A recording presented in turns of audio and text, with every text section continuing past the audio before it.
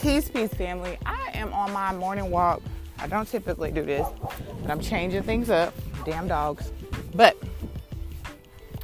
I'm walking past my children's school, and I just had to kind of relay this message to everybody and spread it.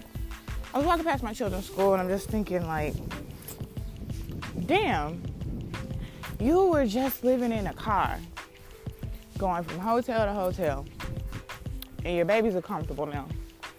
You got to be thankful for a lot.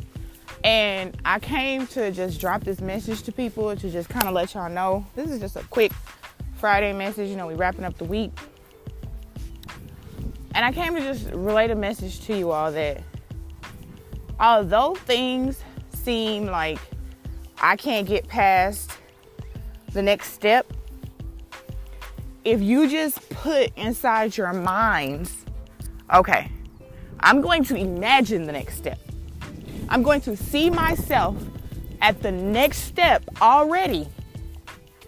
You just did so much for yourself and you don't even realize. Thoughts are so important to our everyday life. I mean, it's beautiful. I'm looking at them right now, like walking right here and just play. It's beautiful. But back to the topic.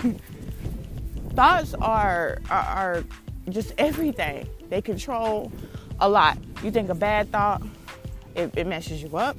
You think a good thought, things happen good. You know, good things happen for you or to you. Vice versa, yin and yang.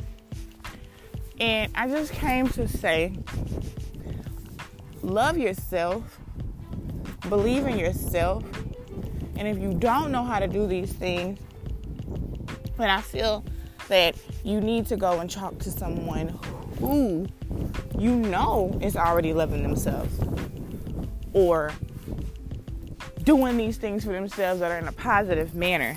And also, if you don't know nobody, we are in the age of information. If you can hear this podcast, you can go to YouTube, find you somebody who speaks positive affirmations into you.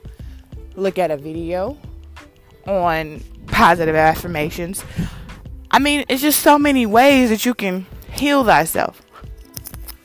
I just want to say, I hope everybody has a blissful weekend.